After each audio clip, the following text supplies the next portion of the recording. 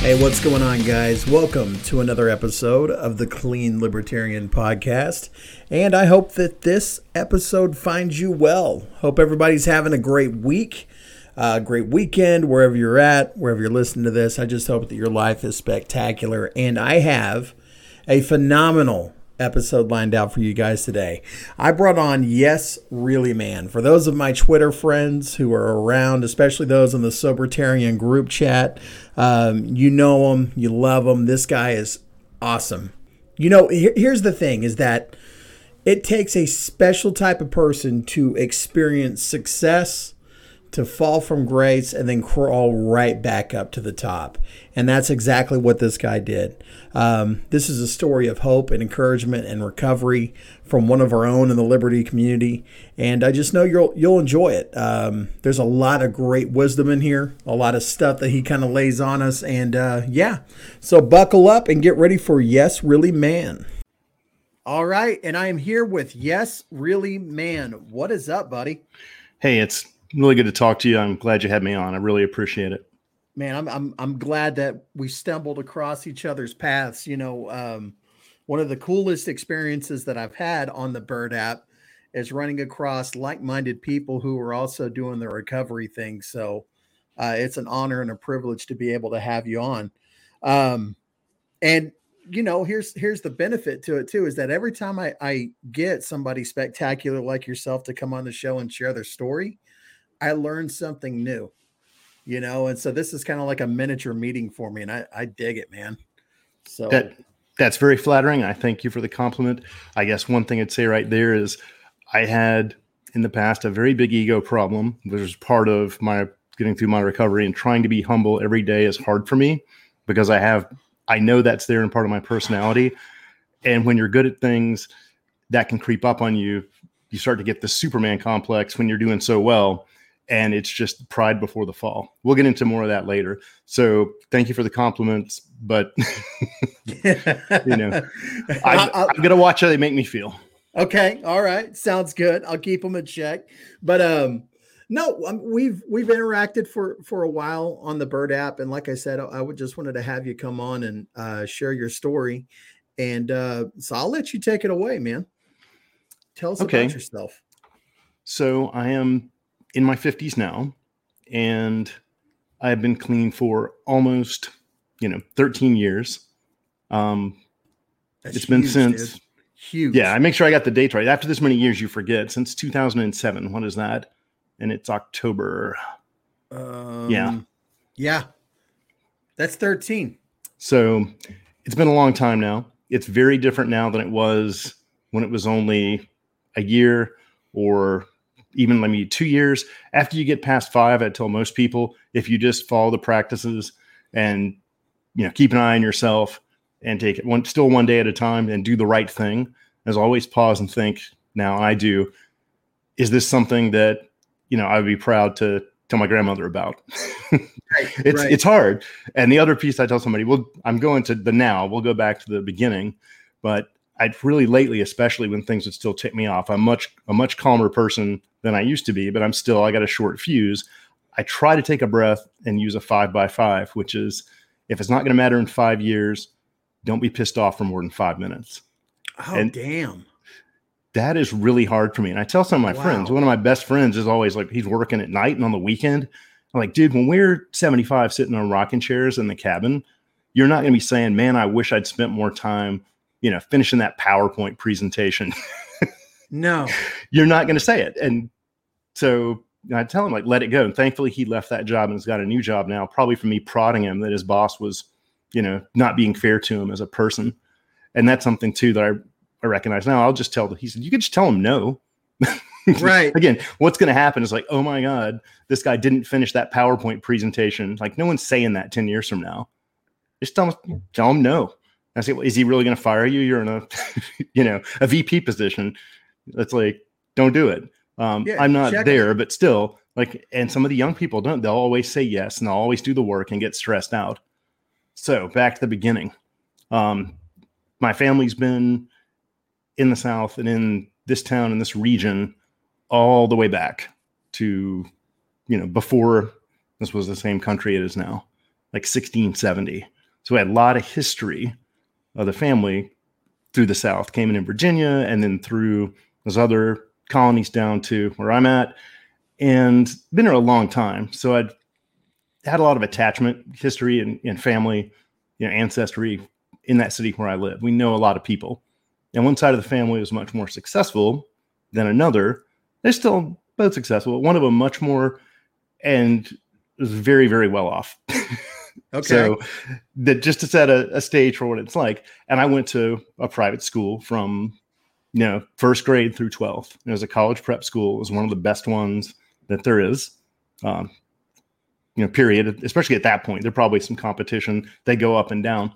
And there aren't that many of those schools in the town where I was in. And so you're one of like the top four. And you're always competing. Like they put you in the same, ranking, like AAA for the high school sports.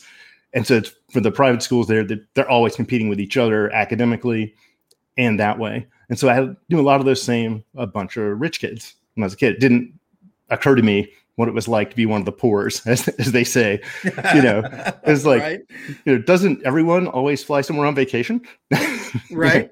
What do you mean everyone's dad doesn't have a plane? Just bonkers. And a sports car. It's like, but of course you're not completely insulated from that. So I'd go to church and we'd help, poor people and do food drives and all sorts of things like that when I was younger. And you do get an exposure to it, but you're still in that bubble. When I was younger, that, I had to wear a uniform and a tie and a blazer to school every day, right, and be around a bunch of other smart people that are very competitive at being good students and working toward that goal of getting to college. So in school, there were those of us that were academically inclined and worked really hard. And all my friends, we were nerds and not into drinking when we got into high school, not into drugs, straight edge, but not straight edge like the term you'd see back then from the punk and post-punk era, where straight edge was a label. You just were. And it's like, I didn't want to drink. I thought it wasn't cool. And I didn't want to smoke pot back then. I didn't think it was cool. But what happened around when I was 15, before I could drive, is my parents started fighting. And they fought a lot. They didn't ever get physical, but they'd yell. Dad would storm off. And again, everything was normal to the outside world, but it caused me a lot of pain. And I couldn't get away because it wasn't old enough to drive yet. Yeah. And so I had to put up with the parents fighting. And that didn't affect my academics, but it affected me psychologically, where I looked for an escape, as a lot of young people do. Absolutely. And so at that point, I had an older friend that we carpooled with and a guy's older brother across the street that both smoked pot. And so in that part of that twists that part of your personality where maybe this is a cool way to distance myself from that. Before that, I would never have tried it. And then when I did with one of my friends, it helped take the edge off a little bit. I still didn't start drinking, but I did smoke a little pot. We didn't really abuse it. I wasn't like a stoner and did it every day. But that's what got me past over the hump to actually doing any kind of drug, was the parents fighting. And I look back at it now, it didn't necessarily occur to me until you do a little therapy or reflection on what it was that caused that pain. Yeah. I'm not blaming them for it. It's just that was my escape. And you hear that a lot. Now, just a quick question I wanted to ask you. So you said you stayed away from, booze. When I would assume that's just because of kind of the understanding that you had of, alcohol consumption. Did you have the same apprehension when it came to pot that changed whenever you did it? Or was it just kind of something that you never really worried about and you just happened to stumble across it and tried it? Right before the time when I made the switch and did it, I still thought like stoners and druggies were dumb and that it wasn't cool. And like, I think one of the things for the alcohol is some of the kids' parents, if they make it prohibited, don't ever let them try it. Then because it's forbidden, they'll go after it. Like with me, with alcohol, if I wanted a glass of wine when the parents were having wine, they'd let me have a small glass when I was younger. I'd sip on it. Didn't taste that good. If my dad was drinking, he didn't drink a lot. He'd have like one beer. They'd let me have a sip of it when I was younger. So it wasn't taboo or forbidden. They didn't have a lock on the liquor cabinet. And I just didn't like it. It didn't taste good. And I thought the kids that I knew that were a little older, again, being those rich kids, they'd go out to parties, they'd get liquor, they'd drink, and then they'd wreck their cars and their parents would buy them a new one. Interesting. This was the cycle for that, that socioeconomic class of people when they got to be that age. So I didn't think drinking was cool. The pot thing, though, I still didn't think, drugs were good or cool. I think the war on drugs and just say no that started during those years, me being more, again, into punk rock from that original phase of punk rock, and then post-punk and a lot of alternative stuff, a lot of goth stuff when that was around. You had that rebellious edge there where it's like, if they say it's bad, then maybe it's actually okay. Gotcha. Yeah. And so alcohol was mainstream, but this other stuff, it's like, okay, that's, Nancy Reagan saying that's bad news. And we hate the Reagans because of the dead Kennedys, and, Nazi punks, fuck off. Let's go over here with the cool kids who now for some reason are the ones who smoke some pot. I still didn't abuse it that much. Then when I got a little bit older in high school, I studied more, we had psychology classes, and I thought, okay, what's this thing with the psychedelic drugs? You hear about Timothy Leary and, the electric Kool-Aid acid test. That sounds cool and interesting. Right. And I was always interested in abnormal psychology, like schizophrenia, bipolar disorder, dissociative disorders. And so I had this pursuit that continued later into college of, I got a minor in abnormal psychology, started studying it in high school. And I was trying to make the map in my research of how are psychedelics similar and dissimilar from, genetic disorders psychologically, or induced ones from the environment, like from abuse. Ooh. And so, of course, then in my being, 17, 18 years old, the thought was, from reading the books and seeing those things, is, hey, well, I should just try acid. Right. Yeah. And so, absolutely. Of course, some of my friends is like, oh, you could get acid and mushrooms in the mid 80s. Like if you just like some other things I could have gotten, you could have also gotten Coke. I didn't, that's later. But you could just basically ask somebody to stick out your hand, and somebody would have, just like they'd have weed, they'd have a mushrooms or acid. And so then I did that on the weekends, and it was funny then without the internet. Like now I feel like people don't have that understanding that we didn't even have cell phones. Right. Yeah. I mean, they know, like, I'm old enough now that it's like, oh, boomer. It's like, not quite a boomer. It's Gen X, but we still didn't have the internet really. We had like bulletin boards. BBS was like, 9600 baud, really slow. I don't even know any listening knows what that is. So getting with people and getting those things was more of an exercise. Like you call somebody, they'd say they meet you later. If you drive off to go meet them, like, there's no like checking and seeing if they're still going to be there with a text message or the cell phone. Right. You have to just show up at like the pizza place, hang out in the table in the back, and just wait. Right. If they don't show up, you go find a payphone. And of course, if they've left their house, what are you going to call? So it was a different experience, like a little adventure to go try to figure out where your friends were that were holding. Yeah, dude, I remember those days too. Like I remember that very specifically because I got down through there, when, and not the same time, it was a little bit later, but we still didn't have cell phones. I mean, there was car phones, but who the fuck had a car phone? That was expensive. It was just kind of one of those things.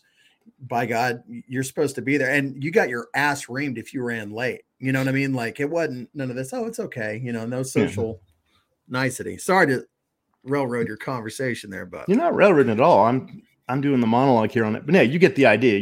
You've been there. So It was an adventure, and some of the folks also, they aren't the most reliable people, right? By the nature of the job, the drug dealers aren't the most reliable people. So it was an adventure, and there was like a little hippie neighborhood in town in the city that you go to, and one of the clubs that let the all ages people in, one of the little pizza joints. There's some people that hung out there that we knew that live in that hippie neighborhood, and you could get the pot or acid or mushrooms from them. So then on the weekends, we would do that. That's like the end of high school. I still graduated with honors. I still did my advanced placement, placed out of like a year and a half worth of college, got scholarships to go to college, full ride before they had, the government paying for everybody. I can remember back then. So I still did great that way. It hadn't dragged down my life at all. And so at that point, you also still feel like a Superman, that, you can do this other thing, anything that you want, and still succeed. Right. Then I went to college that first year. We did lots and lots of, whatever, goth, alternative, hippie parties with lots of acid and mushrooms and flashing colored lights and smoke machines, and, just had a blast. I'm still able to keep a good grade point average and do my studies. But a couple of my friends in college got me into drinking finally. One of my friends, again, from those rich friends from the rich people neighborhoods, and his rich friend buddies that were always like, he's like, drink liquor. Yes, really, man. Come out with us. Have a drink. He was a persuasive guy. Yeah. Like, I know you don't like it, but we're going to have you try like 6 different beers and see which one you like best. Come on, man. Kind of a nightlife salesman there. He's like, the girls are going to be there. They love you. Oh, sold. And sold. That's the other thing that where I got the Superman, the ego complex. I can talk about that a lot as we go on. Is I'd known most of the people in my class, that core class of honor student nerds, since like between 1st and 4th and 6th grade. Like I'd known these people, some of them for 12 years. So you weren't getting any play from anybody in high school, because they'd known you since you were a goofy kid. And I still, again, being that big of a nerd that playing Dungeons and Dragons and thinking drinking wasn't cool. I just didn't, I was not a charmer and certainly not, had no pull in high school. What happened though is if you're hanging out with the punks and the goths and let your hair grow out and wear all black and wear band t-shirts and you're always got the drugs, I realized, wait a second, if I take off the glasses and let the hair grow out, and the braces come off, it's like, oh, wait a second, the girls really like me. Yeah. And they like me even if I don't have the pot. Weird. Yeah. So you have that, like, suddenly I realized, okay, I look back on it now, again, as being middle-aged, some of the kids don't understand it. I tell them, you see some of the girls and stuff online that are looking for attention and stuff. It's like, no, you really are beautiful and you should enjoy that and appreciate it while you're young. But that made me, again, feel like I was unstoppable at that age because I could just go up to, pretty much not whatever girl you wanted, but like if it was somebody who was into that kind of guy, it's like, hey, let's get out of here.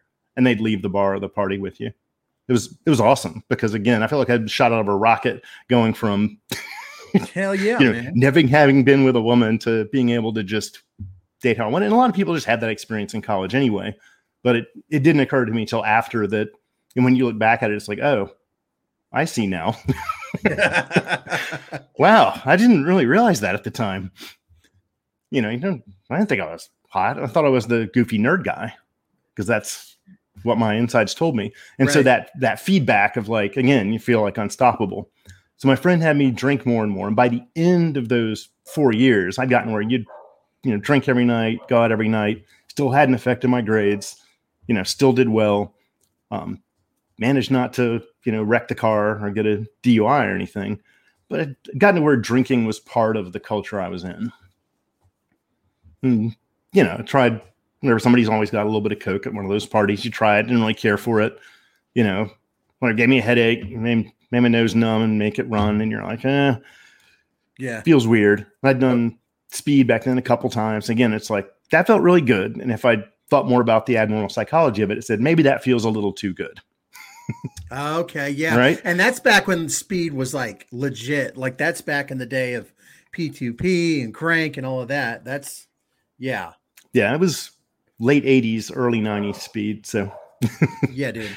And there was another thing that was weird that, again, from some of those friends, that is hippie, weird, like biopharma guy that we knew that would come up with like weird stuff that he'd made in the lab, like 2CB, which I think kids could find now. I've had that. Yeah. I've had that before. And it's more around now, but back then there was this guy, Alexander Shulgin, and he had done made a whole ton of psychedelic molecules and taken them, his partner, and there's a whole book on it.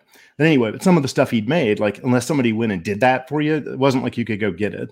And so this guy would make, DET, like a precursor for DMT. He made 2CB, he made all this stuff. And so I'd still do the psychedelics, even though I was in a drinking phase, did a lot of those. So I felt unstoppable.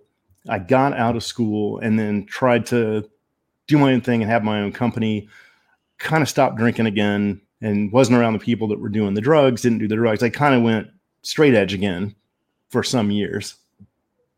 Then I hooked back up with that same friend who had persuaded me to drink when I moved in from where I was, at the college town down into the big city. I had a job, successful, and started hanging out with him and that group of friends. And again, they're people that we'd known for years and years. He'd known some of them the same way I had since forever. And so you're very comfortable in this, living in the city, where the cool side of town is with the inexpensive rent, and, you're partying, going out to the bar, seeing bands, having fun. And during that period of time, that decade, I drank a lot and drank all the time. That just became, again, part of my life. Again, one time I was going out to the next county over to take a girl I'd been seeing back to her place. And I wasn't drunk, but I was at that point where you're at their point of discretion. Yeah. And the cop takes you in. He's like, I smell alcohol. Breathe into this tube. He says, it was like 0.08, right? Uh-huh. If, for blood alcohol level. And in that county, he's like, taking you in. So managed to get out of it. You plead that first time, and they, get the DUI. There's like, here, pay the fine, go, even back then, pay the fine, go do, driving class, and you're good. Right. But that was that one time. So did pretty well with that. Did well with my career. Years later, met a girl when I was, I guess, 29, and really fell in love. She's a lot younger, and all of her friends as well. Her dad owned a bar, and some of her best friends' husband managed a bar, and so it was like you're just around people. Again, the culture is all a drinking culture. Right. At that point, you don't have to pay for anything. Like, it's just, you can drink for free at any of these three places. And, of course, you still buy your own drinks to stock the bar at home. But I became at that point a functional alcoholic because I was around people that drank all the time, and there was no impediment. The place she worked was a couple blocks from the house that I bought at that point, in like 1998 in the city there. And so, there wasn't even any danger of drunk driving because the other place I would drink at, you could walk home. This is like a half mile away. And this place was 2 blocks. If you're living in town, being the cool people. And so again, in terms of alcoholism, didn't affect my work yet, but it got pretty bad to where, again, it's like I'd have whatever, three drinks a day minimum just to be normal. And that's probably not much for people who drink a lot, but then that's the minimum before you go out and have all the drinks, right, and come home. Now, were you going through the DTs or anything at that time, or no, nothing like that? I wasn't ever doing, really, not a couple times I remember blacking out that I remember it clearly. How would you know now, right? Right. But right. Generally, no. There was one time, I don't remember how I got home, but that was a little bit later. But no, I wasn't at that point. I was just the point where, again, you're functional alcoholic. You basically have to have it. If you don't have it, you feel like crap, and you're waiting for the end of the workday to have the drink. Like, I didn't drink during the day. And a lot of folks that are in the program will appreciate that you're counting the hours till 5 o'clock where you can go grab that drink. Yeah. And it still didn't occur to me that, like, because of that culture, that wasn't, that wasn't okay long term. Right. It just seemed like, all right, let's just have another day where we do the same thing. You can have a bottle of wine. Yeah. Have a bottle of wine with dinner, then have a couple of glasses of whiskey, and then on the weekends you go out and drink a ton. And sometimes with some of the friends that I'd known from college, some of them would have, cocaine on the weekends. And I do a little bit of that. And when you're on, inhibitions are lowered when you're drinking. And I tried the Coke. It's like, for some reason then I didn't dislike it, right? I liked it. I didn't really seek it out that much yet, but people would, at that age and with those people that like the guy at the one bar would, if you just asked him, he had a dealer that would just drive up behind the bar and give it to him. You could get an 8-ball, within an hour, anytime you wanted it. Damn, dude. That's the plug right there. But that's the challenge, is that you're around people that work in bars, right? In that bar scene, those people know people who do that. And the dishwashers and the table bussers and the bartenders and all those people, that's what they do for fun. At least where I was. Maybe they do something different in Canada. Or right. I imagine everywhere you have the same demographic if you look for it and seek it out.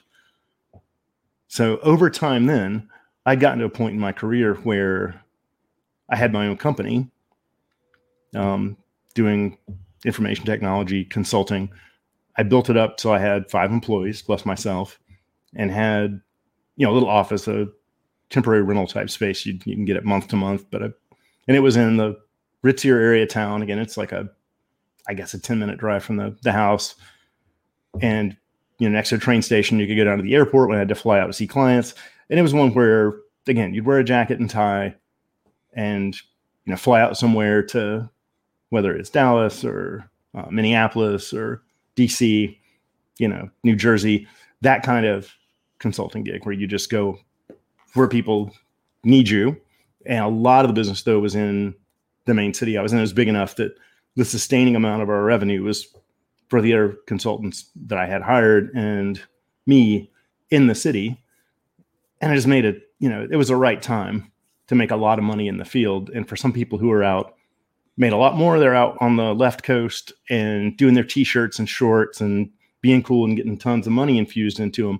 There's still the other side of IT where you go in like an Accenture or whatever, and you wear a tie and a jacket and you get the work that way. And that's a differentiator for somebody who was totally comfortable in it, because I'd worn it for 12 years as a kid.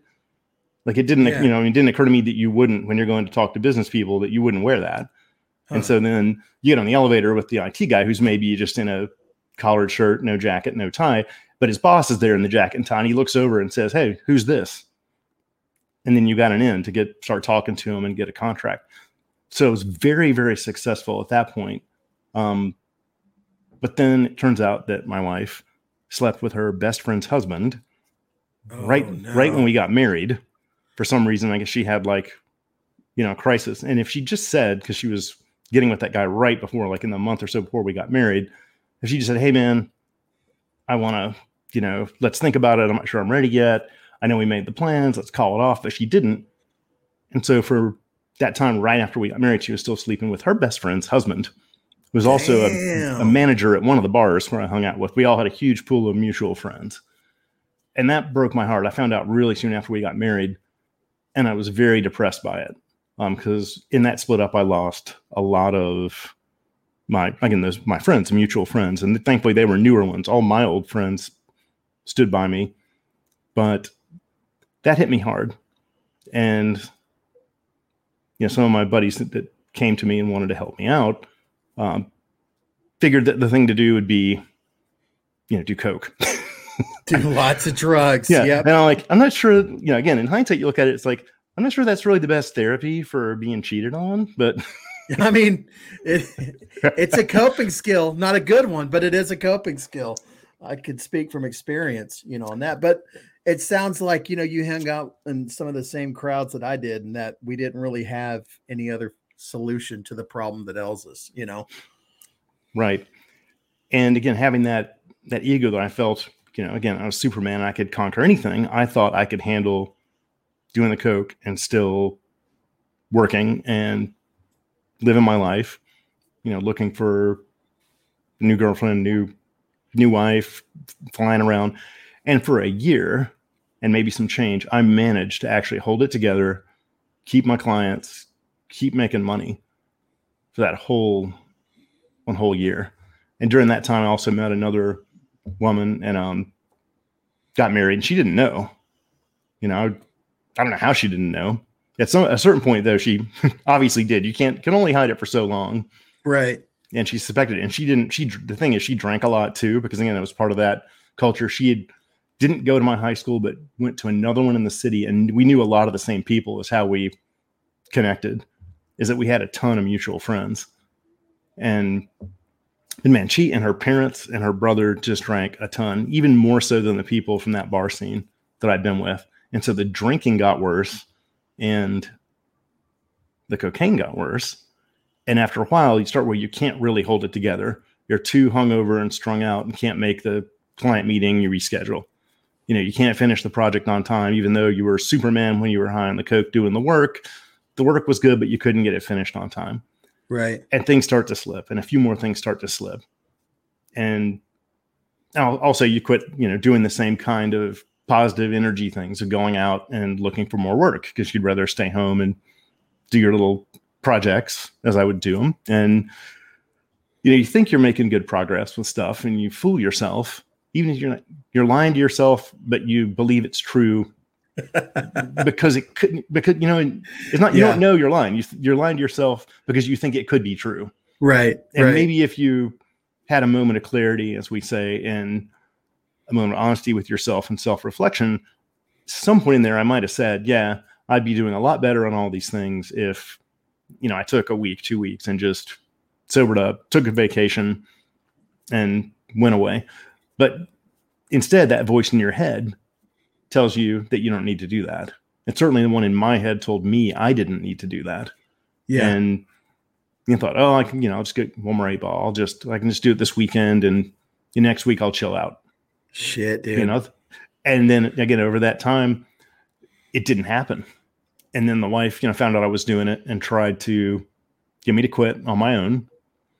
And this is where one of the things I think some of our fellow people that are in NA or have had this problem, I think some of the AA people, is that you start lying to your family and your loved ones.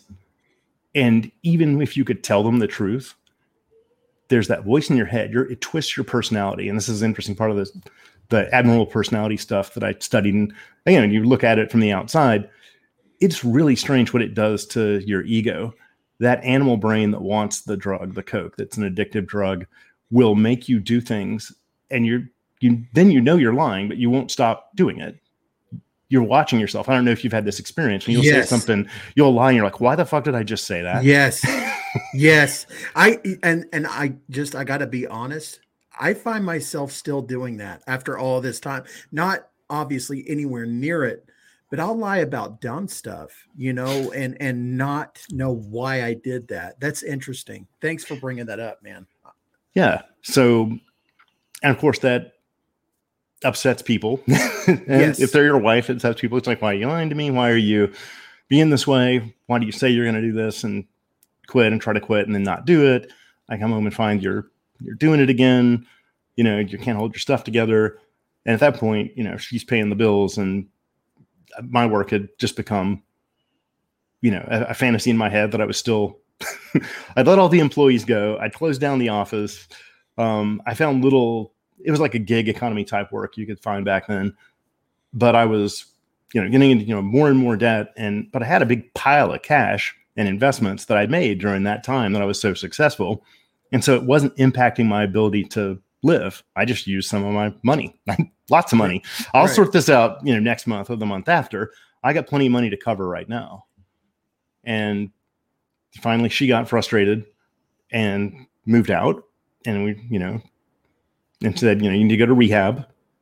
And there's a rehab place that, I want you to go see. And my mom and wife took me to the rehab place.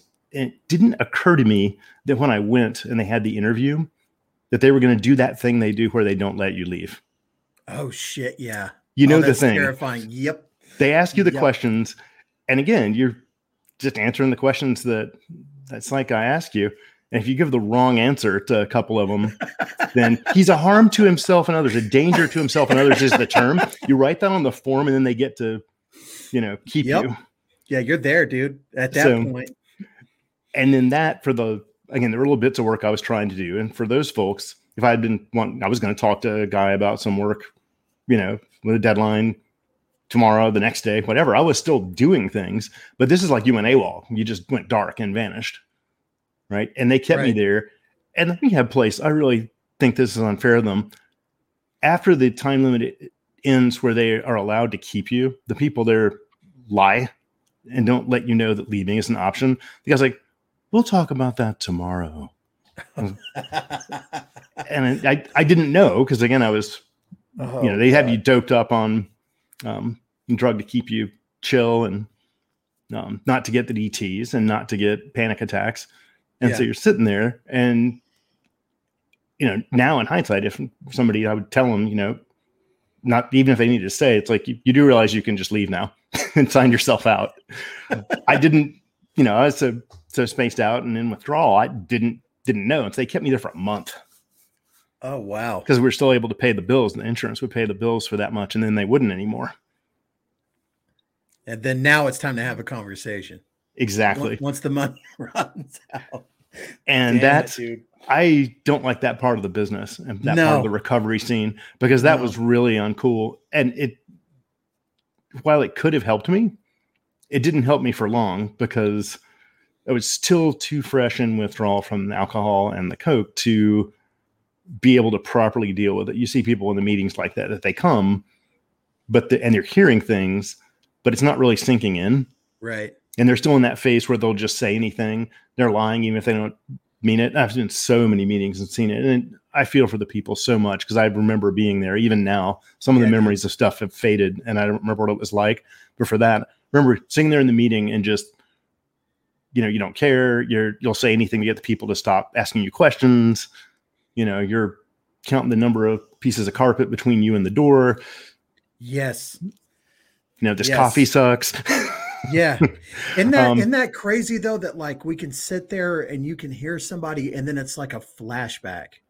It's like dude, it's so surreal, to be in that moment experiencing what they experienced, but like count the pieces of carpet between where you're at the door.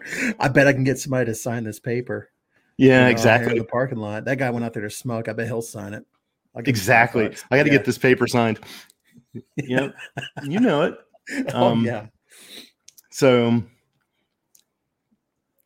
that was definitely the beginning of the real downfall. When I got back out and started using again, because that hadn't put a dent in it at all. I still had, some money, wasn't really doing any work. I was doing little, at that point, weird projects that weren't ever going to make any money. It got to the point like a tweaker does, where you're doing 15 little projects and you never make any, progress on any of them, but you think you're making progress.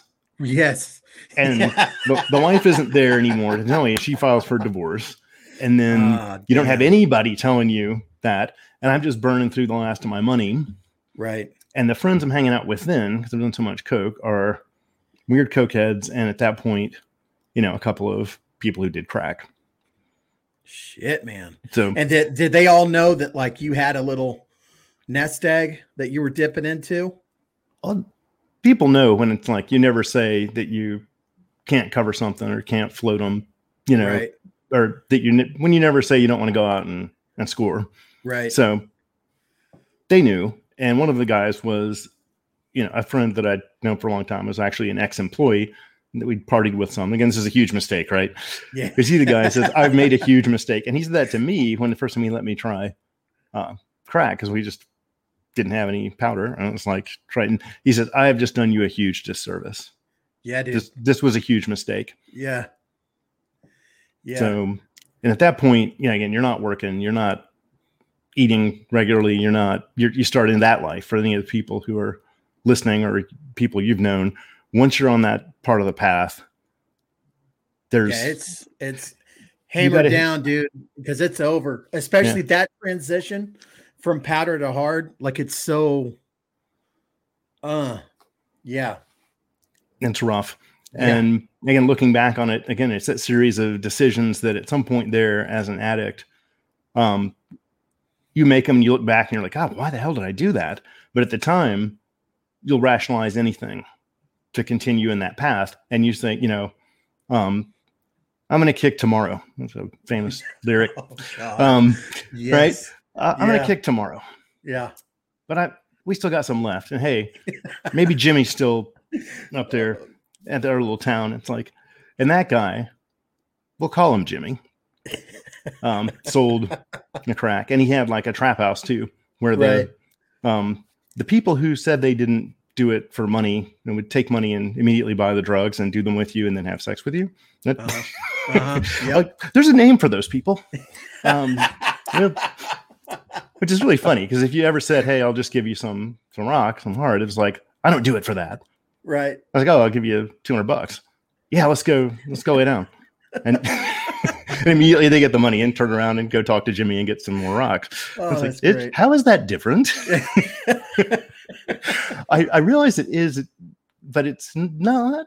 So And then you're hanging out with really bad people at that point. Like, yeah. I went with this girl I started hanging out with, who was friends with my friend who got me into it, into the crack. I'd drive her around because I still had the car. I wasn't paying any bills anymore. And I wasn't paying on the house. That was all just gone. I wasn't paying. I'd just string the people along if they called, and we were driving around. I had wrecked my car and gotten a rental car, and we were driving around. I would drive this girl. She would post online, as they do, and I would drive her around to meet people, and I would wait in the car. Nice. And smoke, the crack. And then she would come out and we'd take the money and go buy more. And she'd give me a little bit for being her driver. And as I look back at this, it's like coming from a college prep school and having scholarships and having a brilliant future, owning your own business, to what am I doing? You're like the Trap House Transporter. You're the Jason Statham of the South Side, dude. Yeah. So I'm not trying to, I can laugh because, dude, I get it. You know what I mean? Yeah. It's just such a fall and so big. And again, at this point, there's that creeping reality for you. When you do get that moment, it's like, what am I doing? But you still do it. Right. To that guy's house, I'd ridden a bike up there. I'd walked up to a place this restaurant that that dealer would be to. And it's like, it's a long way, but there was nothing that's going to stop you at that point. Right. The addiction, that craving that I talk about in recovery and with people, the psychology of it, it's so strong. It's stronger than, and for those of you that have experienced it, than any of your other drives like that other than like just staying alive at the bare minimum. You drink enough water, you prefer it over food. You prefer it over, comfort. And that feeling I described to somebody is like, they're saying, well, why can't you just resist it? And I said, well, that pull is like having to take the worst shit you've ever had to take, and you're about to shit your pants. That feeling. Mm-hmm. And you know that it's like that, but a little more mental and worse. And the way to make it go away. It might fade if you can just chill for a little bit, but it'll come back when you get any kind of stressor, anything that stresses you out or triggers you, as to get that feeling again, that craving. And it's like that lizard brain, that core of your brain knows that the thing that will make it go away is to go do the drug. Yep. And it is so strong. And for those of you that have experienced it, you know what I mean. If you haven't, if people say something else like, whatever, sugar's so addictive, I appreciate that there's a biological affinity for it, and it is a problem, and it's biochemical for sugar, and there are people that have eating disorders. But as I'd say to you, would you suck a dick for a Snickers bar? Would you kick down a door to a guy's house for a Snickers bar? For a bag of M&Ms, are you going to steal something from a store? Oh God! And sell it on the streets to go get a bag of M&Ms? You're not. It's not the same thing. No. Nowhere near it, man. And nowhere near it. I do not want to diminish anyone who has, Overeaters Anonymous and has a problem with it. I'm not trying. It's not a competition. I'm not trying to make it that way. And unfortunately, sometimes that joke makes it sound that way. It's just to give somebody who doesn't quite get the idea. It's strong. Right. Like, I lost the car. I lost the house. I lost the wife. I spent my life savings on drinking and cocaine and crack until I had nothing left. I had a crack pipe and a lighter in my pocket, the clothes on my back. I was walking down the main street in the middle of the city, and I had nothing. God damn, dude. So that was hitting bottom. And people wouldn't talk to me. Someone wouldn't even let me use their phone if I wanted to call at a moment I wanted to call my mom, come get me and take me back to rehab. People wouldn't, you're so bad off. And you realize people are looking at you. You stink. You haven't had a shower. You're scruffy looking. Your clothes aren't clean. They won't even let you use the phone. They don't want you in their place. So that's where I got to. And I managed. I went back to the house that had been foreclosed on, and in the basement, the windows out of the back of the basement didn't lock, his old house. It'd been renovated, and so I went back into the house. They hadn't renovated it or sold it yet, and slept on, the couch in place with no heat. No, it's like That was that October that's coming up. Right. That would be the years. And I went, the guy came in, found me, and rather than call the cops or have his brother like kick my ass, they said, where do you need to go? You're going, you're not coming back. And he got me a cab to go to my mom's place, which was, she lived out, 45 minutes outside of town, retired, nice place. So I get up there and I have the keys. I go in, she's not there. I don't know where she is because I couldn't call her. There, I go in and of course, I've been up there plenty of times. Just fell asleep in my bedroom. Yeah. She, of course, had knowing what sort of things I had been up to, and it didn't occur to me, had become kind of afraid of what I might do, even though I had never been violent or aggressive or anything like that. I haven't, but she was scared because ran into me with that girl one time, and just your poor mom, to see that your son has become a crackhead. The girl you were driving around? Yeah. She just happened to run across us at my house. No. She was coming down to try to help me out. And so she sees, oh my God, you've become, a driver for a crack whore. And even she didn't quite realize that. It's just, dude. She was scared when she came and knew that I didn't come into the house. I put my little bit of bag with a few of my possessions in there. And of course it included a pipe and stuff in it. She didn't see that though. This is important for the next point, that I had just like a little satchel that the last few of my possessions, a non-working cell phone, and, because I hadn't paid any money for the cell phone to work, but I had the cell phone and, a crack pipe and a few other things. So she panics and calls the cops because she doesn't know who's in the house with me. Oh shit. And I was in so much withdrawal because I hadn't, that's a good thing to point out too. When I'd gone back to my old house after foreclosed, and I was, hungry, thirsty, and withdrawal, I'd like gotten sick and I had the shakes, and I could have died, right? Like I was that bad off. And so when she was calling into the house from the door to see who it was and if I was there, I didn't answer because I was like passed out. Right. I didn't hear her, didn't know what was going on. So she calls the cops because I didn't answer, and she thought, maybe it's the girl and she's hiding. Who knows what she thought. And so the cops come. And I don't know what she told them to get them ready, but I remember I was so sick with like a fever and chills, and that when they called me to come out, they're like, your hands up. And I, couldn't keep them raised up. So then they're getting angry, right? That I won't keep my hands up. Right. As you do when you're a cop in a rural county and somebody who looks like shit, who's, the mother has been, she's scared and hasn't told them why, who knows what mom's old, weird things that, whatever old women say when they're scared.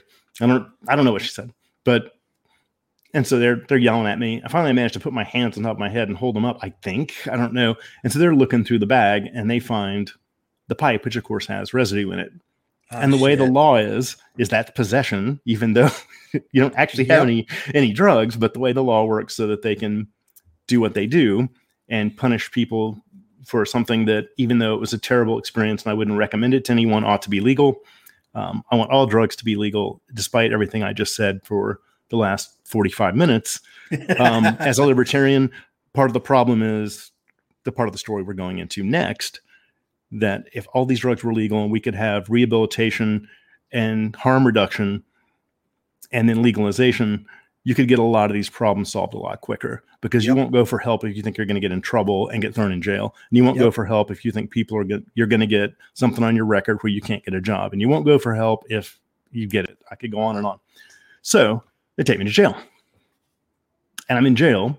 Again, I've got some kind of like lung infection I'm coughing, from being the effect of being in withdrawal and having my immune system crash from having been propped up by, that amount of time that I was able to hold it together. Yeah, dude. You're just a petri dish of communicable diseases at that point. I was really sick with like pneumonia of some sort, and coughing. And so then guys are yelling at me in the jail, quit coughing on me. And this is, quit coughing over the sink. 'Cause I was trying to get water out of the sink or, to drink. There's not like a water fountain. If there was, I couldn't find it. And they didn't give you enough to cover up and be warm. I just stayed sick in there. Again, guys yelling at me, nobody kicked my ass because they were scared of, like you said, the petri dish. They didn't want what I had. in terms of diseases. Right. But there's jail, and still, I only remember part of it because I was just so bad off. I was really sick, and again, there was one I could have died. They wouldn't go get you any help. No, the cops and the jail guy or the bail people aren't like, we're going to call a doctor. If you say you need a doctor, they think you're wanting to score or you're wanting an excuse to try to get out. They won't help you. So I sat there and got, really bad off. And then I don't remember how many days later I was waiting for for something to happen because I didn't have any way to get bailed out. Didn't know what was going on. A few days later, this woman comes and is there to visit me. And she says, hey, we've got this program. And, if you're interested in it, we'll help you. And she tells you it's drug court. I don't know if you've experienced that or any of the listeners have. And this was a lifesaver. And I didn't know it at the time. And what else are you going to say other than she's telling you this stuff? And again, I'm so sick. It's, I didn't know what it was before then. I hadn't come across it because that just wasn't my background. I didn't know. But the judge in that county, thankfully, and not the people in the big city who would have just done it a very different way with lots of minorities and, people there doing the crack and drugs, and the way they would have treated it in the big city was very different. So I was very fortunate that this happened, that in this county, they had a judge who ran the program who was very into harm reduction and rehabilitation and ran that drug court program. So I signed up for that.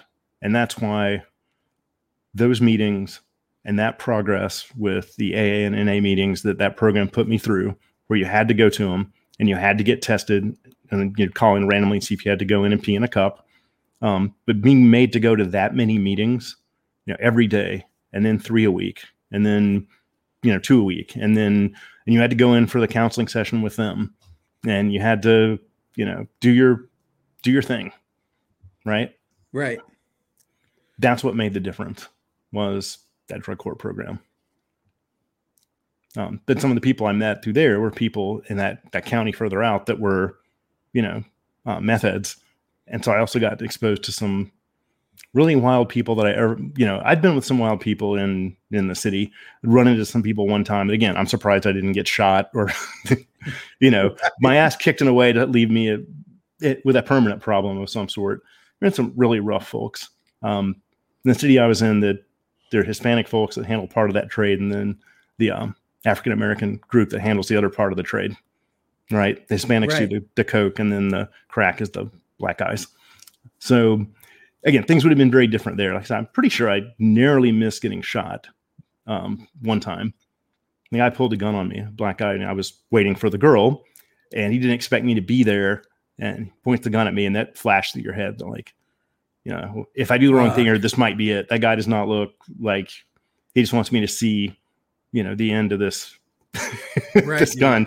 It's like, he's not showing me how cool it is. No, he's for real. He's and thankfully I didn't move and I didn't do anything stupid. I'm still here talking to you, but like that, the people out in the drug court program, the ones that were like that, didn't get to be in drug court, right? If they had weapons charges or violent felonies or related felonies like that, you don't get to be in the program. So that was also a different group of people.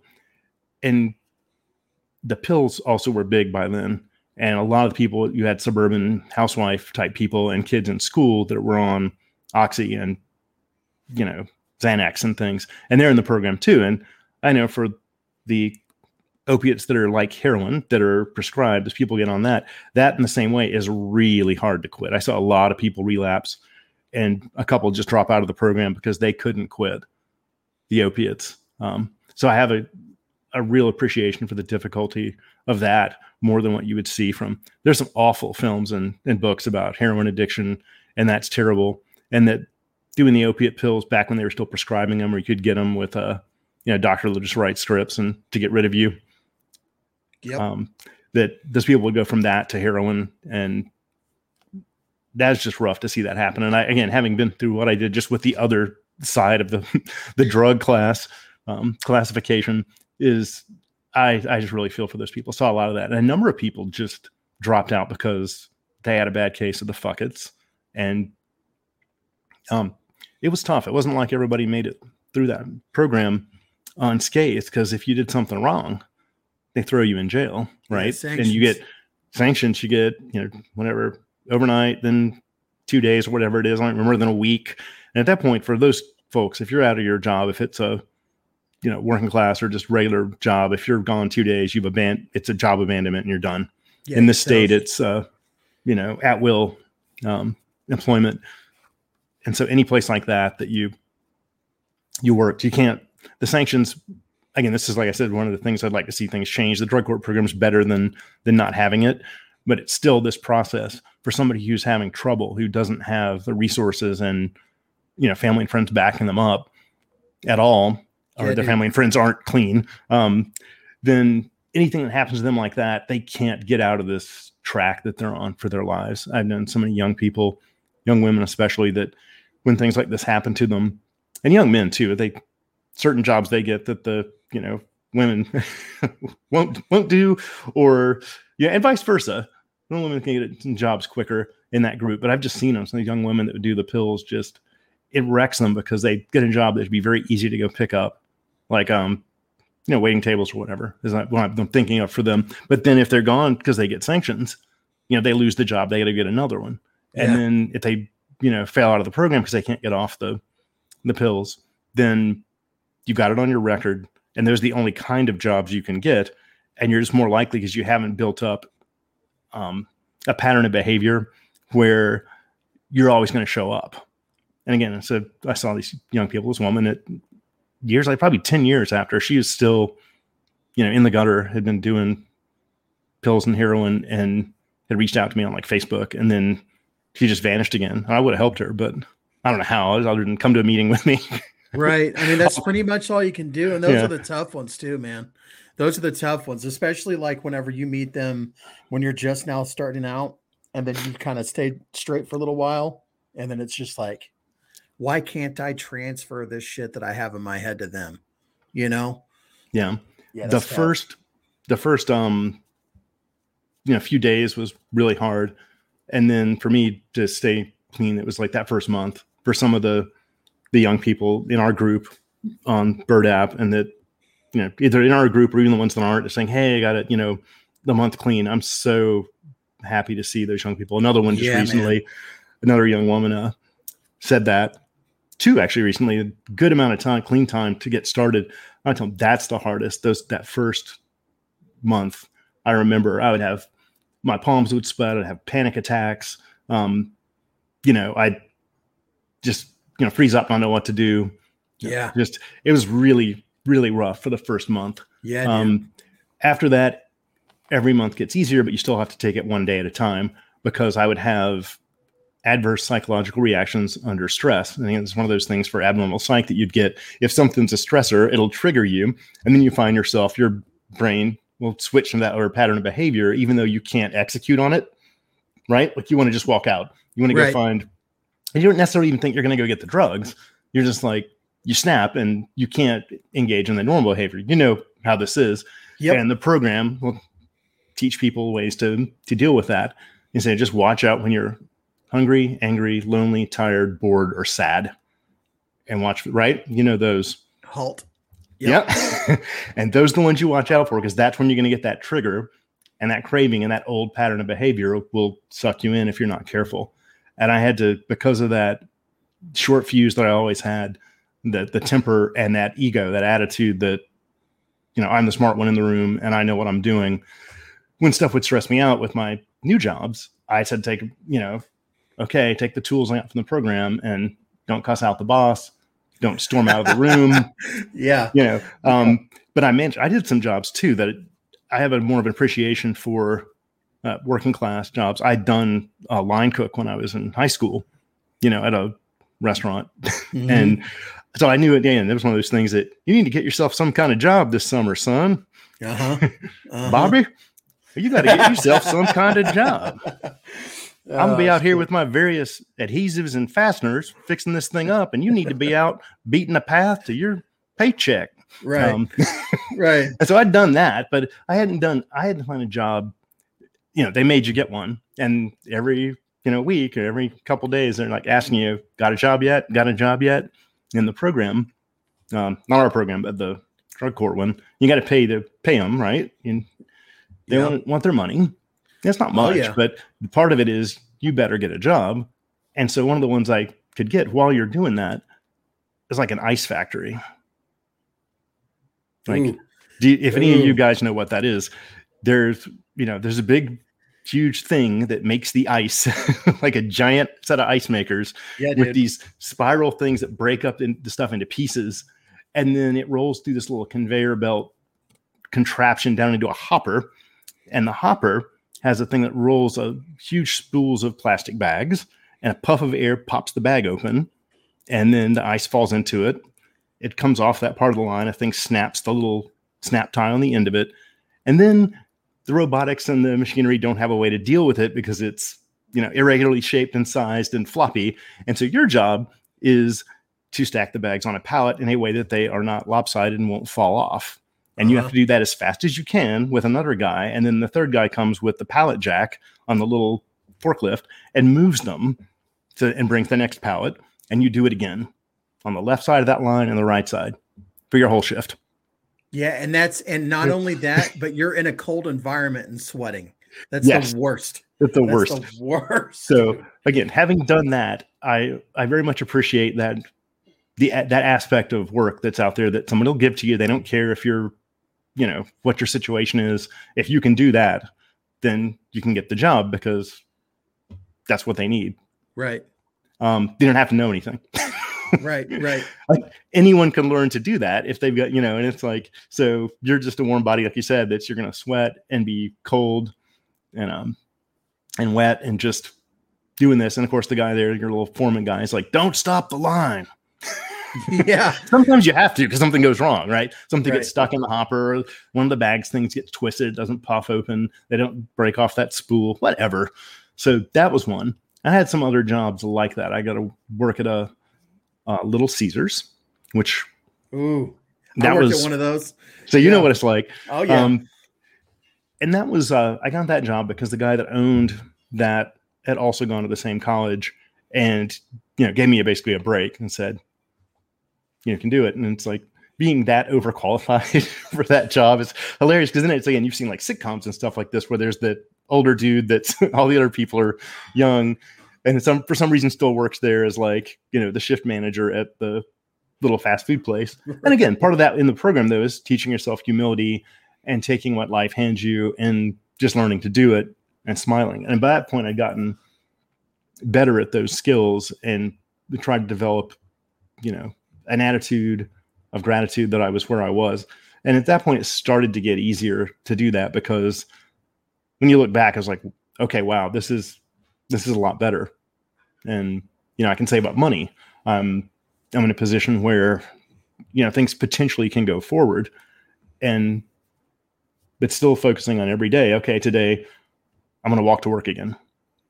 It's raining. All right, I got the shitty umbrella. I'm going to walk to work again. Right. Save up the money and get an inexpensive used car, and just make sure that you don't do the wrong thing with that money. Don't get impulsive and do something stupid, and have somebody you can call, a sponsor or a friend who's in the program. And as soon as you feel that trigger, the behavior you need to do is stop and talk to somebody. And then you can go with them and not have, a relapse.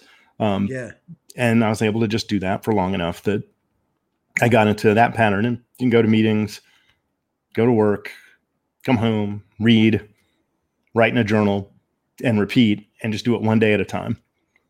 And got through the program. There were some other little jobs like that I worked at like a Blimpies briefly.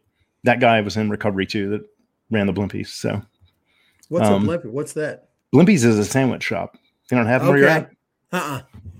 No. It's the cold sandwich shop. I don't know what it's called elsewhere. Kind of like a Subway? Like Subway. Okay. It's exactly the same. Okay. So, and like going through that, like, cause I'm identifying a lot of this, and I remember like, that is truly where you understand the significance of focusing on the day you're standing in, and that alone. You know what I mean? Like going to the sandwich shop for your shift, or going to the ice factory, or, like all of that. Like you really do have to focus on where you're at, not 10 years down the line or 10 years prior. You know what I'm saying? Like that is That's next level right there, man. Yeah. And having those jobs, the recognizing and saying, I'm not, too good for this, and this is what I have to do, right, to get by. And it's been really hard to learn any humility for me. And you can get there, but I have to practice and focus again on the gratitude that I'm here, that the way I am, that I'm not using drugs, that I'm not drinking. And after a certain number of years, like now I can remember it when I'm talking to you, but I don't feel it the same way I did. It's been so long. Mm-hmm. And I would just tell anybody, you can do it if you follow this path. And some people, rarely have we seen someone fail who has thoroughly followed our path. You probably know that. Yep. That intro. I don't think I could do it now, but all the little pages and readings that you do, I had them all memorized and could do them in a newscaster voice. Yeah. Let's see. Are you in radio? Yeah. All of it. That's the guy said, "Hey, you in radio?" I was like, "No." You sound like a guy that does radio commercials. No, that's not the case. Anyway. Yeah. And I would tell anyone that, for anyone listening who's got just a little bit of clean time, someone's going to look down and say, it's easy. You can do it. Just suck it up.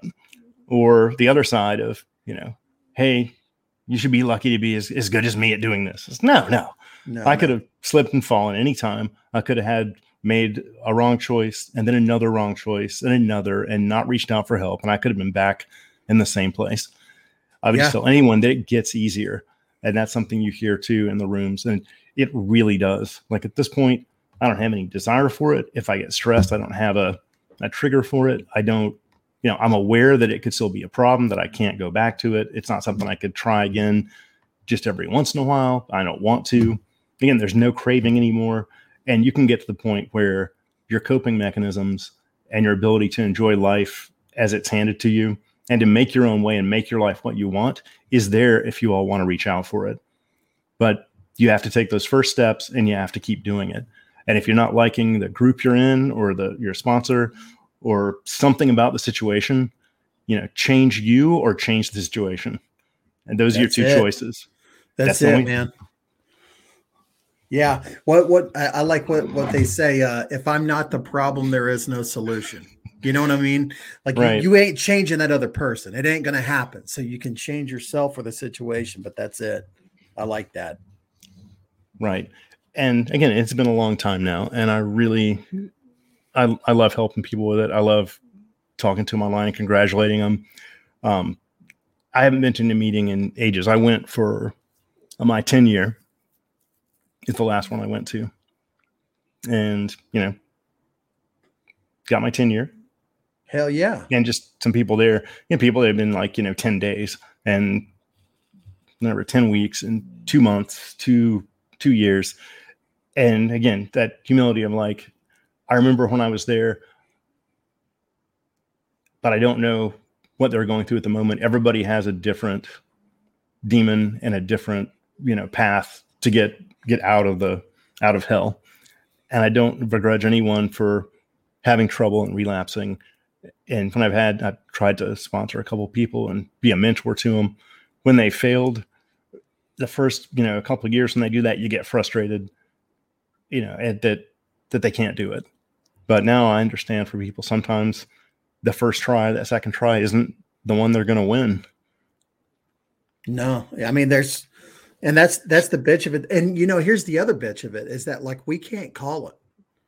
I don't care how long you've been in the rooms, how many people you've studied, you cannot call who's going to grab a hold of this deal and who's not. It's a crapshoot, man. And yeah, I'm going off on a tangent on that one, but like, that's one of those phenomena that, I've always noticed. That's why, like, because I have such a history of, not anymore, thank God, but especially when I was starting out, of just constantly relapsing, that whenever somebody would say, man, Drew's really getting it, I would tell them to shut the fuck up on site. Like, don't tell me that because I'm going to go right back out. Like, you can't call this, man. Yeah. One question I did want to ask you is like, with the recovery, with, as you learned, as you graduated drug court and progressed in life and started building your life back up, like how in tune was your family to that? Like, was that a easy conversation to have? Did they understand? Like, what did that look like? My mom probably didn't, because she never understood not having any of these kind of problems herself. At first, it was hard for her to relate and understand, but she was very supportive. I stayed with her for a while I got on my feet and didn't try to move out and go on my own too early. But, at some point you're like, at that age, it's not like you come back and crash at mom's house. It's right. Because you're an adult, right, that that's going to end, but she would do anything for me. She's, if I'd asked. I also had to know that I can't take advantage of the situation, because there wouldn't be taking advantage of the situation. She would just do anything for me. Which again made her, because she didn't understand and she couldn't relate to it, but she was very supportive. And my half sister was very supportive. My dad had passed on while I was in drug court, and they let me go down and see him once when he was sick with cancer, and they let me go down to the funeral. If they called me in and I had to test or something, the judge knew. I said, obviously he can't teleport back to where we are.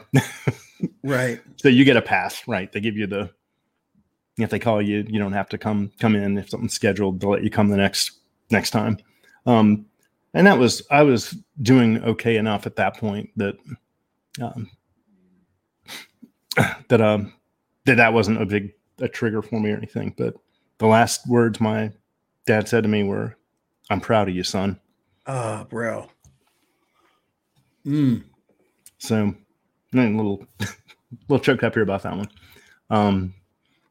Yeah, that's heavy, but that's beautiful. That's a beautiful heavy, Yeah. That was rough for him at the time, but my mom kept him kind of insulated from what was going on with me, other than that I was getting better. Right. Right. And you stayed clean through that. Yeah. That's monumental. That's monumental right there, man. And not just stay clean. We're not talking like 5-6 years in. We're talking brand new. Yeah. During the first year. Yeah. It was. Wow. That's beautiful, man. So the family was very supportive, and that really helped, because again, like I said, that's for some people, they just don't have that luxury. I don't like using the word privilege. That's a libertarian and different question for a different conversation for a different podcast. Right. But if somebody was going to have that, not in the way that term is usually used, as you remember from the beginning of this story, that would have been me. Like I said, right. If I needed to go somewhere, if I were allowed to, it's like, you could just get on the plane and go. Like, then, if I needed, hey, I need the, whatever to do this or that, this wasn't going to be a problem. Other people in the program and other people in the world don't have that luxury of just being able to, even after I'd crashed and lost everything, with my family available to me, there wasn't anything that was going to stop me from doing anything I needed to do. And again, almost no one has that luxury. So I'm very, very appreciative, especially now. And even back then, at some point, I realized that you get that reflection that, again, I hate the word privilege, but if you're one of the most privileged people on the planet, yeah. It's like I said, that again, they're trying to keep that humility, but sometimes it doesn't occur to you. There's that joke we said online, have they tried not being poor? Yeah. I've done it now. I've been poor and gotten back out of it, and it's hard. The environment that the legal system and the court, even when they're doing this harm reduction and rehabilitation, they put you in a situation where it is very hard to come back out. It's easier this way than surely ever is for places who don't have drug court. Yeah. And some people get in the path, recognizing it, that once they get in that revolving door of that court system and probation, and they got to go in and pay. They got their fines. They got to go in and see the person and show up. Same thing. They've got to get a job and do their thing. But any failing they have throws them back through that loop. And I just am very thankful that I had the the fortune, I guess, is better than privilege, to be a person who just had, if I'd had a problem, I could have skipped over one of those steps with far less trouble. But I didn't abuse that and didn't just assume it would happen. And so I knew I had to make it on my own and not rely on the gratitude and empathy of others. You go everywhere with your hand out. Eventually, even your family's going to give up on you. Yeah, they're gonna put a stop to that eventually, for sure. So that they were very supportive, and it's wild. It's a wild road, because at a certain point I looked back and it's like, okay, has it been 6 years or 7? Like, I have to count in my head. Okay, it's like 8, 9, 10, 11, 12. Okay, 7 to 2017 is 10 years, so it's 11 years then. I was like, wait, is it 2021? So that's 3. What is that? Yeah, carry the 2. Yeah. Yeah, but it just becomes kind of a thing that you do. I would imagine, like, when you got out of drug court and all that, like, it sounds like you had to build a new association circle. Obviously family's family. They were family before, they're still family now, but you have to make new friends, you have to make new acquaintances. And that's right. And I cut everybody off in that old circle. Everyone. That's the completely way. Cut off, even because Facebook hadn't existed before. And then when it did, when I got out and was on that to connect with people from my high school, everybody from that scene, except for one person who wasn't with me for any of the drinking and drugging times. He was a guy I'd done the mushrooms and acid and pot with in high school. Yeah. Other than that one guy who was my best friend from back then, everyone else from the scene completely cut out of my life, because one of the guys that had done a bunch of the coke with me, it's like, he reached out to me on Facebook. He was like, "Oh, you're alive." I'm like, "Man, I can't see you. I love you, but I can't do it." Yeah. And that, I think, also for people, you have to be willing to make that break and not be an asshole about it, but still explain to people that during that time that it's just those people, places, and things that they say in the rooms, that the safest way to do it is that. And it's hard because there are people that you care about, or people that you really like, and that they liked you, and you want them to like you, and you want them to know that you're doing well. But I had to cut all of them out. And I didn't see the one guy I was talking about, my best friend from high school, until years and years later. And it was, again, I hadn't seen him during any of that time, except connected with him on Facebook through another person who had seen people from your high school on there. So that was good to be at a whole new association circle, whole new group of friends. Yeah, dude, that's the trick right there.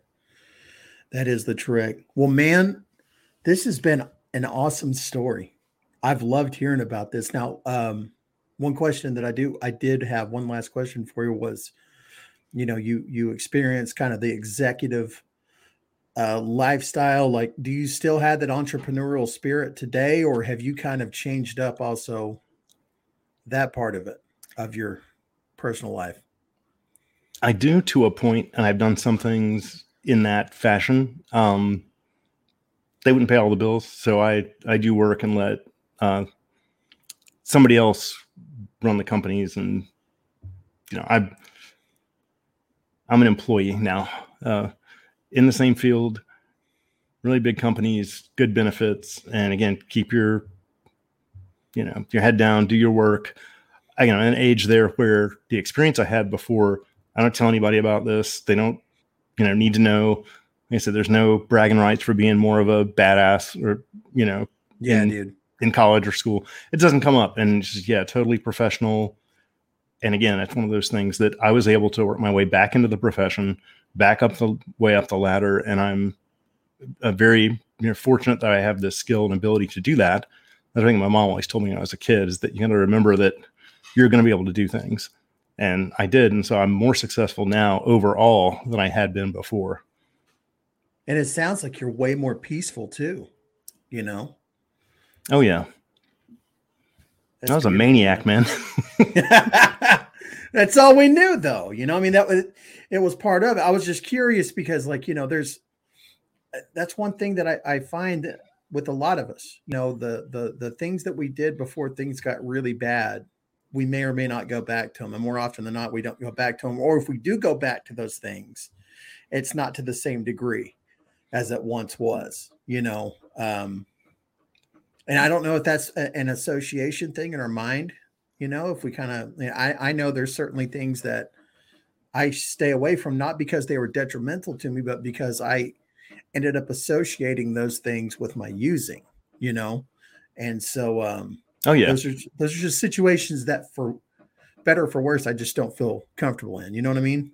I do, and they don't bother me now as much. But going to see a band, going to a club, going to never someone wants to go to a bar. It's like I don't worry now about something triggering me, but I don't care for it anymore. And that was hey, let's go see so and so band is in town. Oh man, you love them.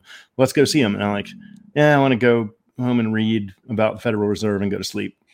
Yeah. I'm gonna go read some science fiction and by some weird author and go to sleep. I'm gonna watch a YouTube video on how to make a woodshed. Right.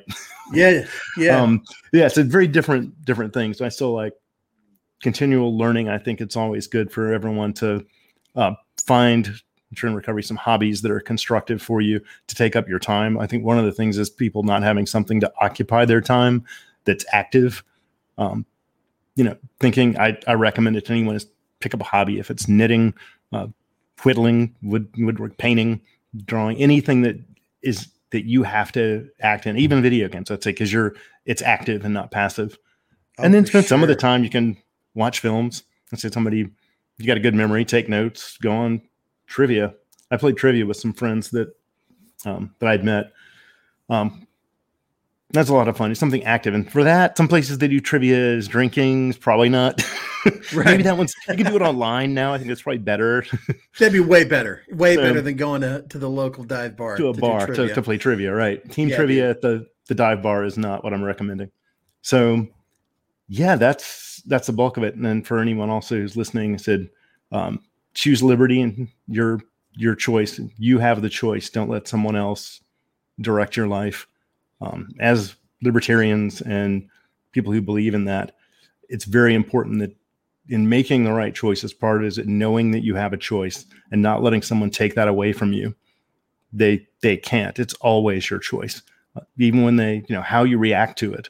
The state has the authority and the privilege of being able to use force to accomplish their goals right now. But for anything else in life, as long as you make the right choice and don't choose violence except in self-defense, and follow the rules and follow your ethical principles that you've got, you're going to do okay. But it's always your choice. Well said. Very well said. And I apologize if this will make you feel like you're repeating yourself, but it's something I always do with everybody who shares their story. But if you could talk to that one person in the audience who's listening to this that is struggling to find a way out, what's the one thing that you could tell them? Just for today. Boom.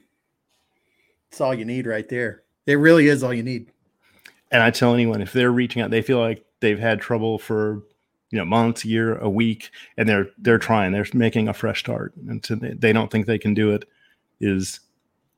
I just marked off on a sheet of paper every day, and it started out at first every hour, every minute, and say I can make it to the next hour, and then after I say, okay, it's time to go to sleep, I can make it, and the next day it's like just for today, I'm just going to make it today.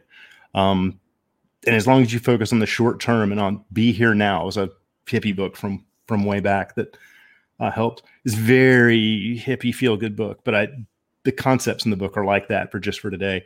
If you're having those panic attacks, worrying about the future, obsessing over the past, the phrase that gets repeated, the mantra from those hippies that works amazingly for this is be here now. Just be right here, right now. It's a Zen Buddhism thing. Is people get into mindfulness now, and again, kind of a bourgeois left coast vibe on that. I mean it in a much more mundane manner. Again, I'm not trying to cast shade on them. I guess I am. Bullshit. I'm casting shade on their corporate Zen bullshit. But they're trying to sell you a product, I'm sure. Yeah. Like, God, see, I'm so cynical too, still after Well, all I these mean, years. But let's be real about it, though. I mean, come on. There's obviously some value in it, but let's call it what it is, and it is a grift, for a lot of folks. this thing is like a brown paperback book, some hippie drawings, and that I say, along with just for today, if you're having trouble, take a deep breath, close your eyes, put your fingers on your temples, right on that bone gently, and just be right here, right now. And just breathe. And if you find your mind panicking, drifting, obsessing on something, just take another breath and be here right now. Or either with your girlfriend, your dog, your cat, the table, a pen and paper. Just be right there right now. And for me, 57.5% of the time, that was good enough. It gets you through it. It really does. That is something that I have to constantly remind myself. And you've seen, where I've said that to other people, like in our little sober group and all of that. But like, that is and the reason I give that information out so much is because I have to constantly remind myself that yesterday doesn't matter. The 24 hours we're in, that's it. That's all I got, man. And back to one of the first things I said too, for those people, those skills to build. The other one is that 5x5. You're mad. You're going to yell, have a fight. Maybe you throw things. I don't, whatever you yell, you storm out of the room with people and shut them off. Again, if you can manage to do it, and I can't always, I still got a short fuse. If you can manage to do it, just think to yourself, is this going to matter in 5 years? And I have a hard time with this one. I get mad and I want to, rant and stomp and be pissed off. That part of that pissed off that kind of relates psychologically to the adrenaline and the rush, the part of the ego feeds on it. But I try to tell myself, I tell somebody else who's in those first days, just think, because it's also funny. It's like, they didn't give me my cheeseburger. Those fuckers. It's too far to drive back and get it. Why didn't you check the bag? They didn't give me my damn cheeseburger. If that's not going to matter in 5 years, don't spend more than 5 minutes on it. Dude, that is potent right there. And that I have to struggle with that every day still, because that part of my ego, I want to be mad. I want to rage against the big corporation that's turning us all into commodities and wage slaves. I want to rage against the people who are opening the borders to people who are just going to suck the country dry. I want to, have that path to get people into self-direction, self-empowerment, and able to take care of themselves and get rid of these unjust, unfair laws. And all the shitty things that you see going on, if you're into liberty, that are going on now, that want to make you mad. They want to make you furious, and they want you to make mistakes. They want you to put yourself in a shittier situation so that they can control you. Yeah. And some of it may matter in 5 years, but the one thing that's bothering me right now, today, in my life, there's still a lot of my life that's self-directed and I have choice. And if it's something that's not going to matter to me when I'm on my rocking chair in 10 years or 20 years, oh God, YesReallyMan didn't finish that part of that project. And tomorrow's Friday. It's supposed to be done. Somebody's going to be mad. 20 years from now, they're not going to care. Not going to give a shit at all. Not even going to know what happened. Exactly. No one is going to know that happened. You would have a hard time having somebody who's actually going to care. They care at those corporations about not even this month, this quarter, these 3 months, and then the year, like net earnings per share for that quarter and that year. They don't give a shit about, everything else you hear for that is lies. The finance guys know what they want. And if it's not ultimately going to cause a problem for the next year's earnings report, it doesn't matter for those fucking people. Somebody who's their little tyrant in that department, or your boss at the car dealership or at the Blimpies or, Little Caesars, wherever you are, they can be mad and try to make your life hell, but you have to choose to let them. And again, it ain't going to matter when you're 70. No, it's not. Unless you make it matter because you pick up a chair and hit them with it. then it's going to matter. Yeah. Then it's a little bit different, so at that point. That's what we're talking about. That's what I mean by this is if you just let that go, just let it go. And then, so I've certainly wanted to grab that chair and just beat that dude with it, but I am not that kind of person. I have to watch that because there's part of your head. Like I said, you want to rage against the machine, unlike the band, and actually they're pushing you to get you to do something wrong. And we have to be stronger than that. Yeah, dude. They'll let you get addicted to more alcohol and all the ads you see for the sports games. Somebody will let you get addicted to whatever the other thing is, the hot thing this, year. They want you to make a mistake. They really do. And I hate to say that it's not like there's a conspiracy. I think that most things, and that's another topic to talk about, we get that challenge in philosophy online and discussions a lot. And I think in the liberty movement, a couple of the young women, you'll see someone throw it out there. Some men, do you think people are overall more good or more evil? And we're a social animal. We're a group, a little extended family and tribe animal. And if they weren't even under stress, ever so slightly more good than evil, we wouldn't be here. It wouldn't be possible.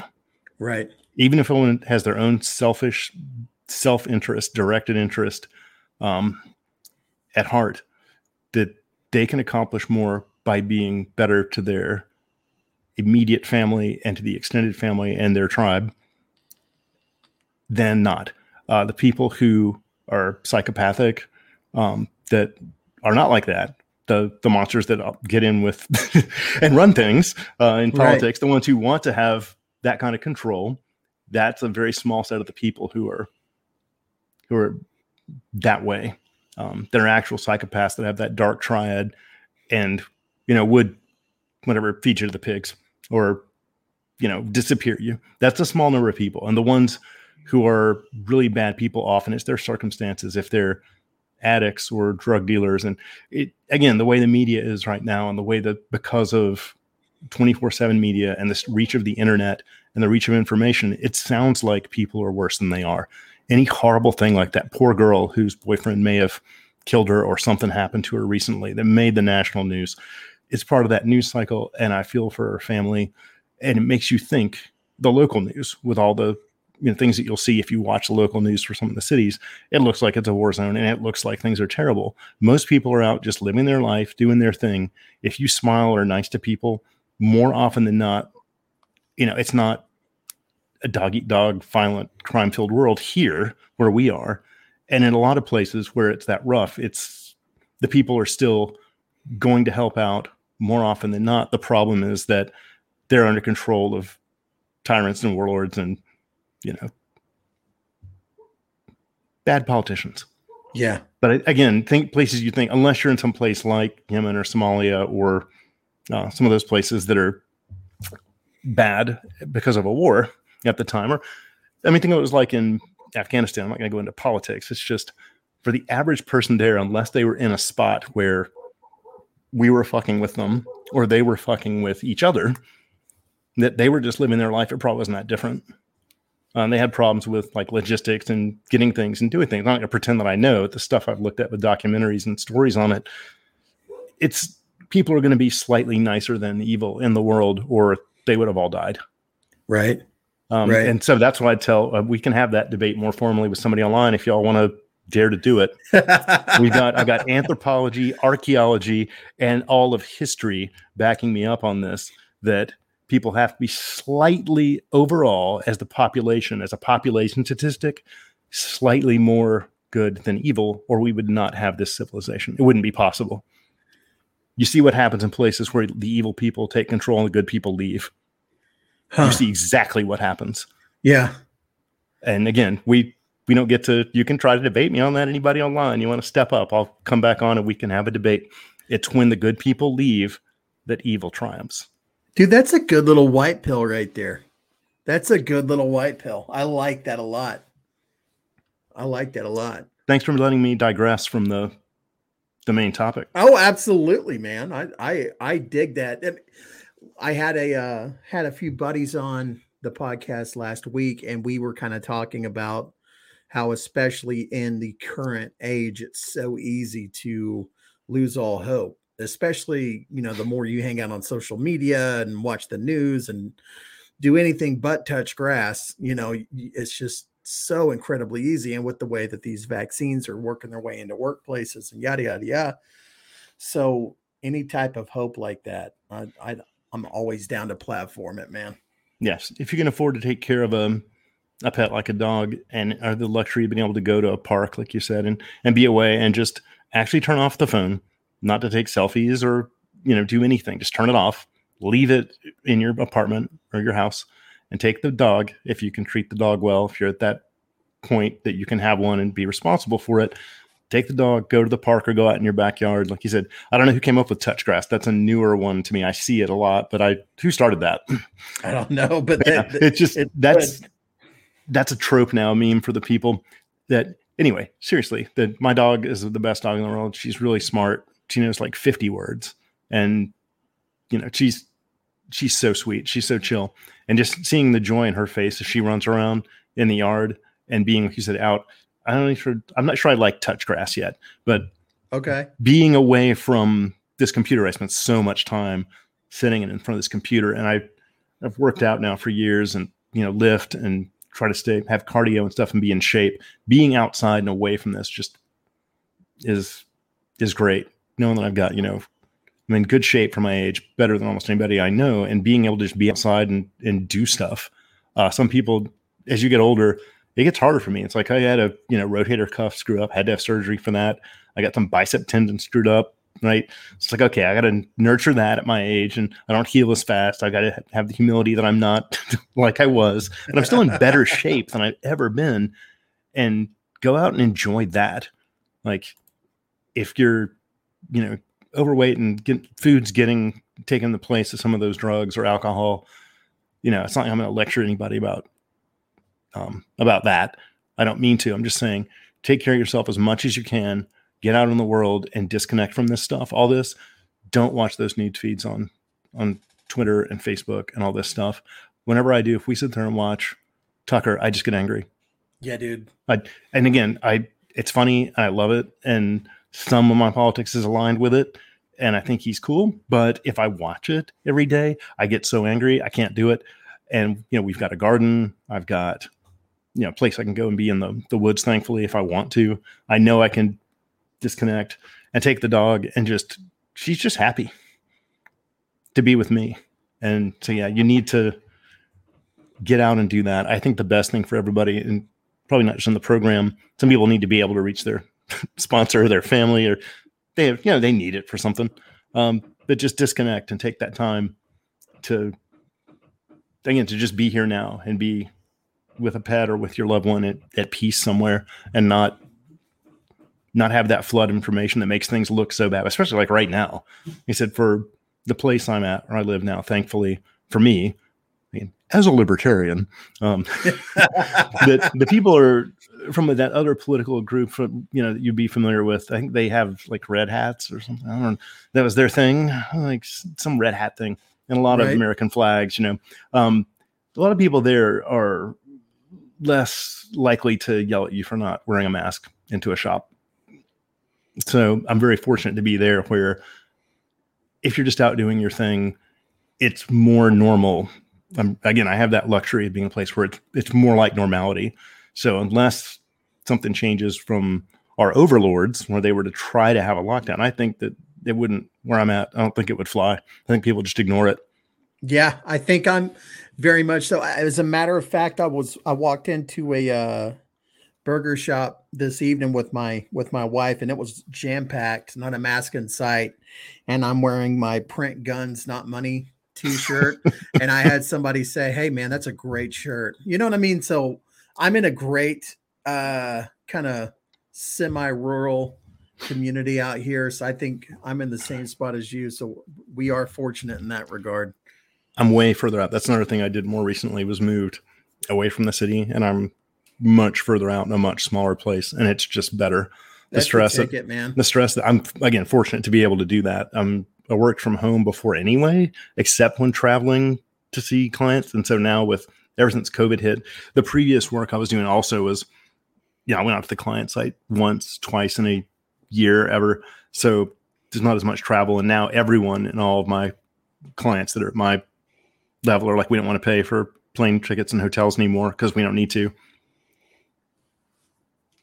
So that's very fortunate. I was able to move somewhere that's further out. It could change. I might have to adapt in the future, but for right now, like I said, it's easy to just be away from all that noise. I can't imagine being in some of the places like New York or Seattle or or Australia. We don't want to talk about, again, that's a whole other show, but yeah. I can't even imagine being in the UK or Australia, but much less here, like DC or New York or Seattle or Portland. Oh God, anywhere like that would be such hell. And I'm in some, little place where, like I said, I can just wander around with the dog in the front yard and not, if you disconnect, you don't know.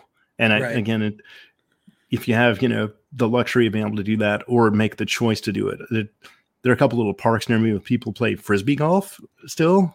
I didn't know it was still a thing, nice. But, and you could there's a dog park there and you can just go and, like you said, and disconnect from it. And when you get out there, it's that same thing I was saying about people mostly being nice. They're just doing their thing. They're trying to live their life. If you can manage to get to a good place in your own heart and your own mind and smile at people and don't have an agenda with them and let them not have one with you and get away from that news cycle. If you do it for a few days, you're like, oh yeah, things are pretty good. Now, I'm not saying that politically we have to just believe that until the overlords take over every aspect of our lives, right. Which they will if somebody doesn't fight. We can't have good men do nothing and right. Women do nothing. But just for a little bit, be able to disconnect and realize that the world isn't really that. Yeah, without a doubt, man.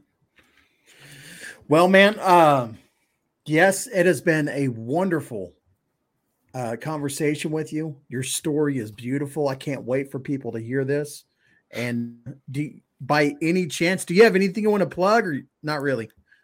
The only thing I'd say, if someone wants to reach out and enjoy liberty-based edgelord tweets and jokes, and then also some sciencey shit sometimes, that's what you see there for Yes Really Man. It's at Yes Really Man on Twitter, and pretty much nowhere else because none of your business. Am I being detained? Get off my lawn. Exactly. Right on, man. All right, brother. Well, you have a wonderful evening, sir. You too. Thank you so much for having me on. I really appreciate it. Anytime, bud. All right, there you go. Thanks again to Yes Really Man for coming on and sharing a story with us. And especially thank you for laying that 5x5. It never ceases to amaze me that whenever anybody comes on the show, there's always something I take away from it. And that's kind of what my sponsor used to tell me. Or, he still does. He'll knock me over the head with it. But he says that every meeting I go to, anytime another addict is sharing any bit of information, there is always something that I can take away from it. And for me, it was the 5x5 thing. Especially like right now, right? Like there's just so much shit going on in the world. It's so easy to just get flustered and caught up in it. And, don't sweat the small stuff. If it's not going to matter 5 years from now, don't spend any more than 5 minutes being upset about it. I had another sponsor who actually told me that if you're mad for more than 15 minutes, you're enjoying it way too damn much. And I got to agree, I don't agree in the moment, especially when I'm being told that shit, like that makes me mad, but it is what it is. So, and also just if it's not already obvious at this point, for those of you who've been following along, if you're out there and you have a story of recovery, and you don't want your identity out there, but you would like to share your story, here's yet another example of how your total and complete anonymity is assured on this show. I don't use video. You can use any pseudonym you would like, and we'll run with it. The most important thing is that you have a very valuable story, and not only myself, but also my audience, we would love to hear from you. So, reach out to me. Reach out to me on social media, pretty much on Twitter, but my wife runs the Facebook page for the podcast, and just holler at me. I'll bring you on in a heartbeat. And yeah, that's it. Gonna roll right into it. So I had a friend share this. So John Joseph was the Cro-Mags lead singer way back when, particularly on the Age of Quarrel album.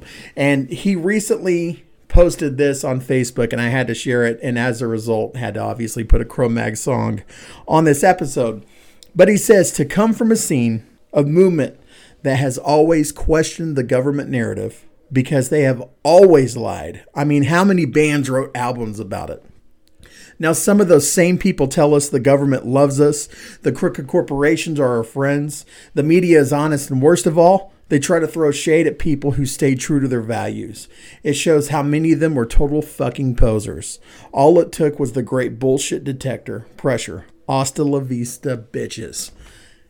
Man, I cannot tell you how refreshing it is for somebody from the scene, from way back when, from the American hardcore era, who is saying this, because watching bands like the Dead Kennedys, watching Henry Rollins, watching all of these people who once lamented and just had so much rage and fire for the establishment roll over, endorse people like Biden, endorse people like Trump, endorse this great big massive government, and then also like hint at these corporations being anything but the sleazeballs that they are.